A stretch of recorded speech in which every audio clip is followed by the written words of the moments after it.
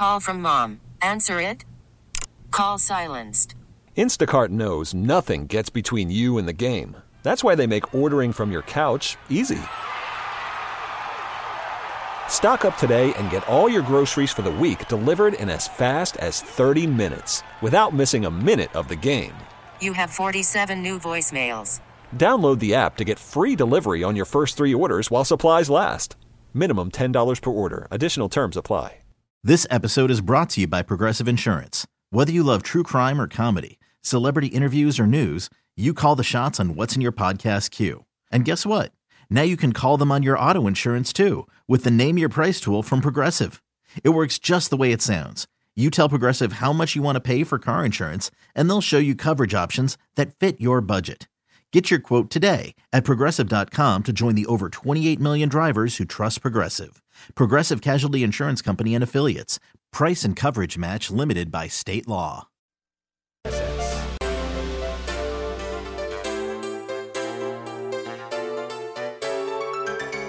This is The Good Life. Food, wine, and all the good things of life. Now, here's the host of The Good Life, Guy Bauer. Yes, it is. Good afternoon. Welcome to the program, Food, Wine, and Fun for Years. That's what we do every Saturday here. Max is on the panel, and yours truly sitting in front of the elderly black microphone versus the gold microphone at EIB Network. This show is going to be so good today. Just two different topics, completely different, and we won't have enough time. But the first topic is about a book called Gâteau.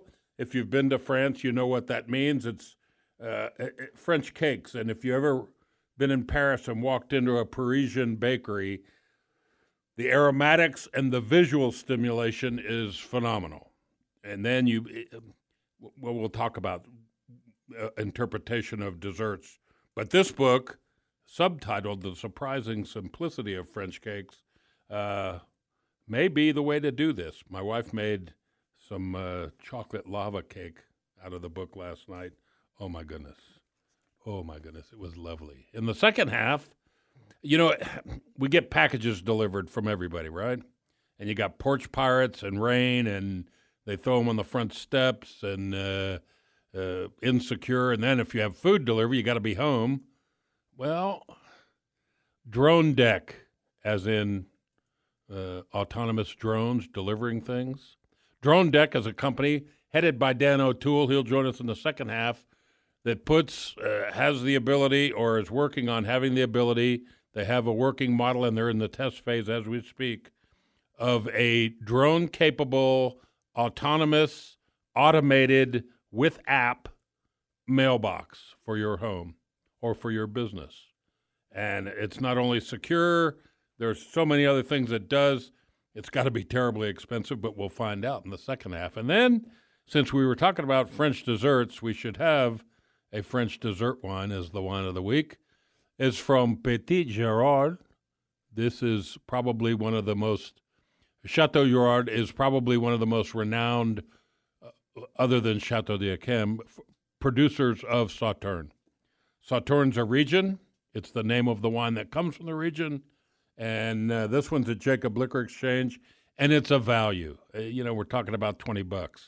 And it's different than some. If you've had some Sauternes that are very syrupy and sweet, this one's not quite as sweet. It has some sweetness, but oh my God, what a perfect cheese board accompanying it.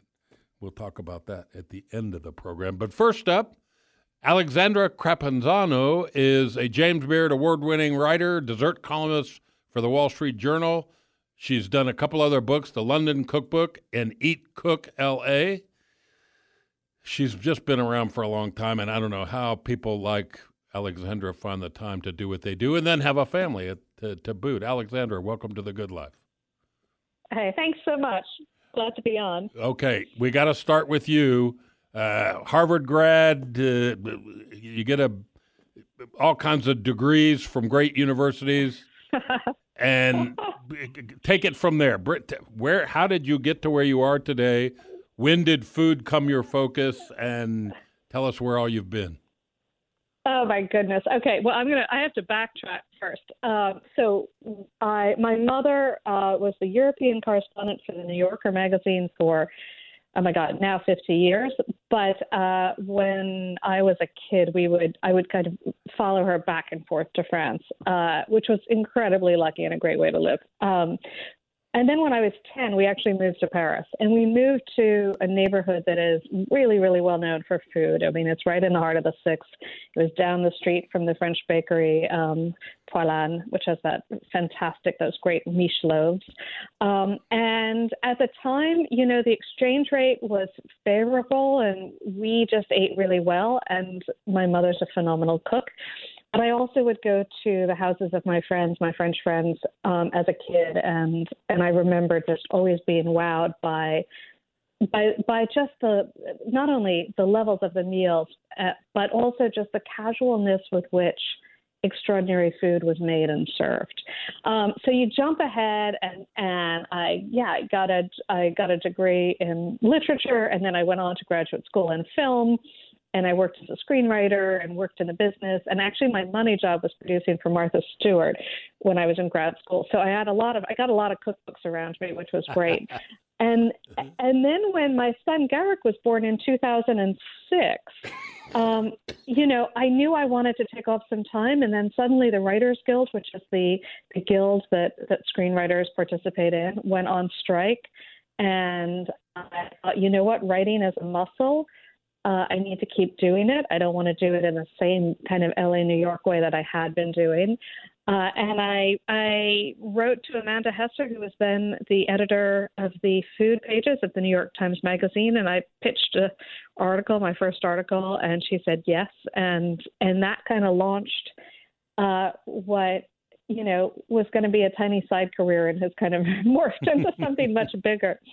But I would say when people ask me about my focus, particularly on this book, Ghetto, it was really kind of writing my way home to Paris during the pandemic in so many ways. It was it's an ode in so many ways to the city I love and the country I love. Well, and it's well done. I can tell you that. And my wife's chocolate lava cake thing, molten, oh, my God. And as luck would have it, I watched the movie Chef yesterday for about the third time, about the guy who gets fired from the restaurant business, starts a food truck. Yeah. And if you remember, there was a section in there about, it's molten, it's not uncooked. And she fixed that, and oh, my God, Aleksandra, it came out so perfect.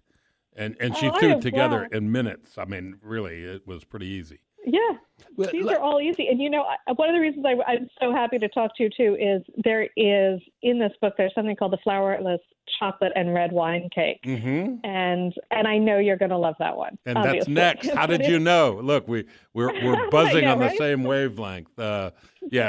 She knows me. Chocolate is one of the major food groups for me. And I thumbed through there, and I said, what are you going to make? And she said, the molten chocolate thing. Okay, perfect. And after that, I said this, and we're going to make this. Anyway. Good. All right. Let's talk about having been in Paris a few times and walked into a beautiful patisserie, and you look at these things, and they're so expertly put together and beautiful. Or you're at a restaurant, and you get this beautiful sweet serving brought to you at the end, and you almost hate to cut it. It's so pretty, and and if you have an American mindset, sometimes you put this in your mouth and go, oh, well, it's good. It's very good, very fruity. Not a lot of sweetness, or less sweetness than what you might expect. But it's the time and things that go into this beautiful piece of edible art that attracts people, I think. And then if you're a Parisian, you're used to that. And I think you mentioned somewhere in the book about Parisians in the U.S., when they get a big piece of chocolate cake, will scrape the icing off the top, Absolutely. And the difference there is phenomenal. And the work to put together these beautiful pastries and cakes in Paris versus what you did in the book is really the thrust of the book. I think, let's see, what was the thing you said? It's for Parisian home cooking. I mean, yes, totally. And and I think one thing about these absolutely stunning works of art that you see literally kind of on every other street in Paris at Patisserie is that the French at home are really smart enough to know that they're not going to compete with that, right? Nobody is going to come home after a 10-hour day of work and put together a beautifully intricate millefeuille. So they're wise enough not to try that. And instead, I think, there were two different kind of themes you mentioned there. I want to get to both of them because they're both really, I think, important to this. One is that, the French really do, and it took me a while to actually figure out this, but the savoir-faire, the French know-how that we come to think of as Parisians, and the way that they can kind of put on a silk scarf and it looks totally chic and it just seems like it's a genetic superpower, right? What I learned in Paris, and I'm a total Francophile, but let me just demystify this for a second, is that it really is not about that genetic superpower. It's not only about practice, but it's about having a couple classics that you really know what to do with, right? So they, when the French cook at home, they tend to cook incredibly simply, but really, really well. And they're less wowed by novelty, I think, than we are in America. I rarely will go to somebody's house and hear somebody say, oh, I'm going to try this new dish, right? It usually is that they are, in a very understated way, working from the classics that they know, and some of which they've even learned in nursery school, like their yogurt cakes. And having that knowledge, everything looks easy because it is easy. And so they're able very casually and gracefully, while having a glass of wine and talking to friends and cooking, to just pop a gâteau into the oven. And it is kind of remarkable. And then you realize, well, wait a second, they've actually been doing this all of their lives, because most French meals do end with a little something sweet. And what's new about it is that because they have these classics that are so well structured, they can, you can add berries, you can add stone fruit, you can add nuts, you can add chocolates, you can add spices and rose waters, and you can, there's so much that you can do according to whatever else you're cooking with. Yeah. So I love that, and it actually, to me, it's the way to entertain, because you're not. There's just no stress, right? It's going to be delicious, what they call inratable, which means, foolproof. And you get to have fun with your guests, and everybody is super excited to have something that they kind of know and love, but maybe has a little bit of a tweak to it. But the other thing you mentioned, too, is super important, which is they do cook with a lot, and they bake with a lot less dessert, with a lot less sugar. And I think, one of the reasons why is really that they are trying to star an ingredient, right? They're trying to put whatever that particular ingredient is center stage and not have it masked by sugar, so that when you bite into a French cake, that first sensation you get is rarely sugar, right? It's usually whatever the cake is made of, whether that has pears or chocolate or spices or, different kinds of fruit, lemon zest, whatever it is. They really want that immediate first sensation to be sweet, yes, but not overtly sugar. Yeah. And I think it's healthier. They can have a cake every night because they're a little less sweet and the portions are a little smaller, and because they know they're going to have one the next day. They don't need to, they don't binge.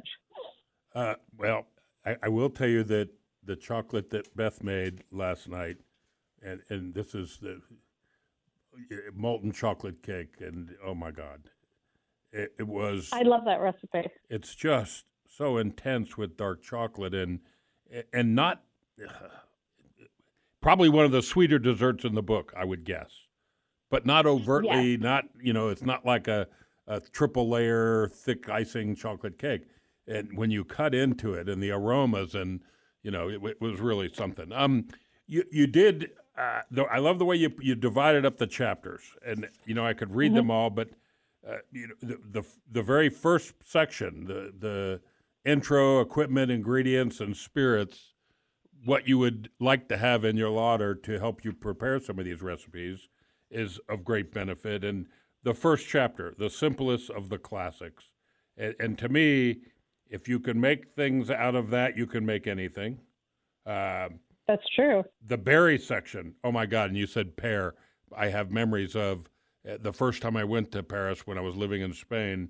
Took my parents and we went to this fancy restaurant, and it had a pear tart, and it looked so pretty, good. and the glaze on top. You think it's like crispy solid sugar, and it was not, and you could just taste pears.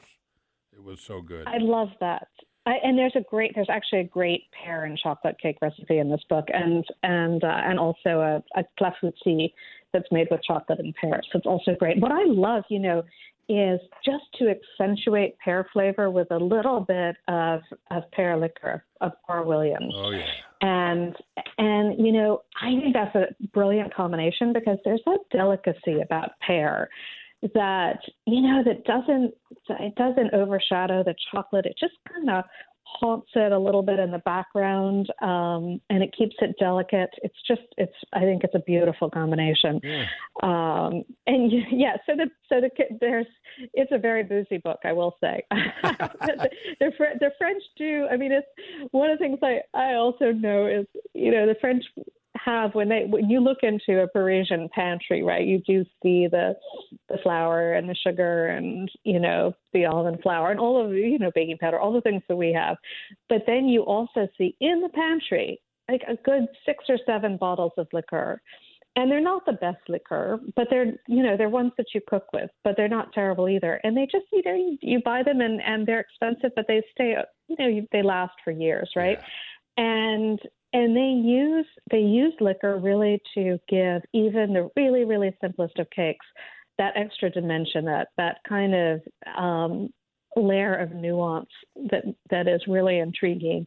And the French are very practical, so it's not something that takes a lot of effort. It's just pouring in, I don't know, maybe a tablespoon or 2 of something like a cognac or an Armagnac.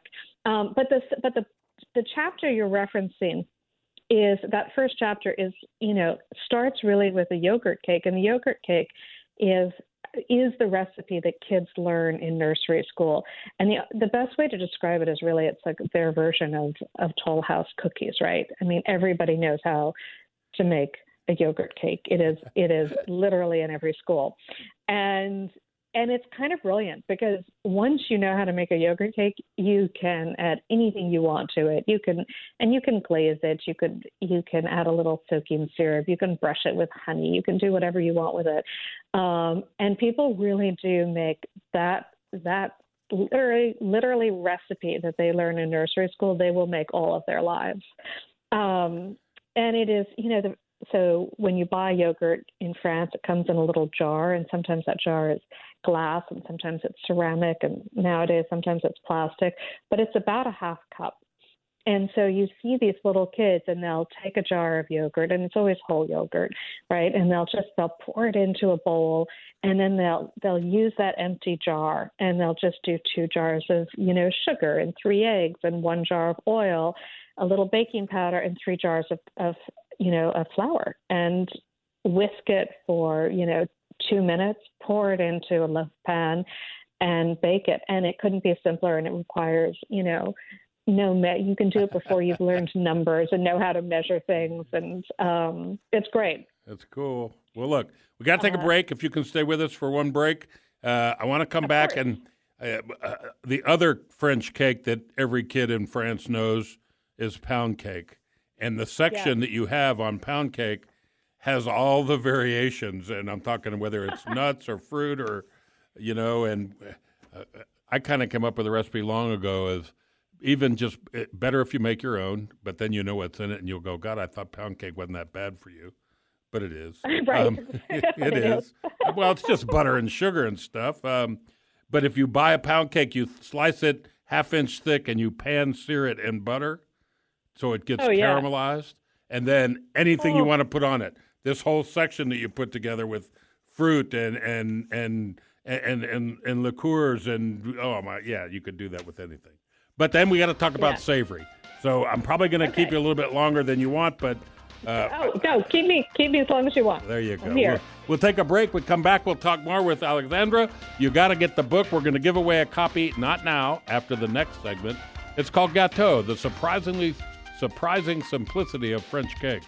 If you've ever had one, you think, I couldn't do it. It's too pretty, too fancy. This book helps you do it. You can learn more. You have to Follow her on Facebook. Not a big active Facebook gal, but oh my goodness. If you go to Insta and you look at the pictures, you'll be motivated. Instagram, it's just do Aleksandra. It's spelled Aleksandra, Crapanzano, just like it sounds. And we'll be right back with more Food, Wine, and Fun. You go away, I'll come find you. Jacob Liquor Exchange is the best. This episode is brought to you by Progressive Insurance. Whether you love true crime or comedy, celebrity interviews or news, you call the shots on what's in your podcast queue. And guess what? Now you can call them on your auto insurance too with the Name Your Price tool from Progressive. It works just the way it sounds. You tell Progressive how much you want to pay for car insurance, and they'll show you coverage options that fit your budget. Get your quote today at Progressive.com to join the over 28 million drivers who trust Progressive. Progressive Casualty Insurance Company and Affiliates. Price and coverage match limited by state law. T-Mobile has invested billions to light up America's largest 5G network, from big cities to small towns, including right here in yours. And great coverage is just the beginning. Right now, families and small businesses can save up to 20% versus AT&T and Verizon when they switch. Visit your local T-Mobile store today.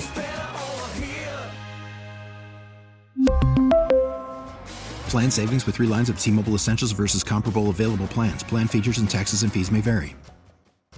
Odyssey is giving you a chance to win a trip to London to see Taylor Swift at the Eras Tour. It's Tay in the UK. Hey, it's Taylor. Just download the free Odyssey app, log in and listen to a participating station for a minimum of 60 minutes to get your daily entry. And you could win a chance to fly off to London with 3 friends and see Taylor. I can't wait to see you at the Eras Tour in London. For more, go to odyssey.com/Taylor. Tay in the UK. It's on the Odyssey app. Thanks to Republic Records. This is a national contest.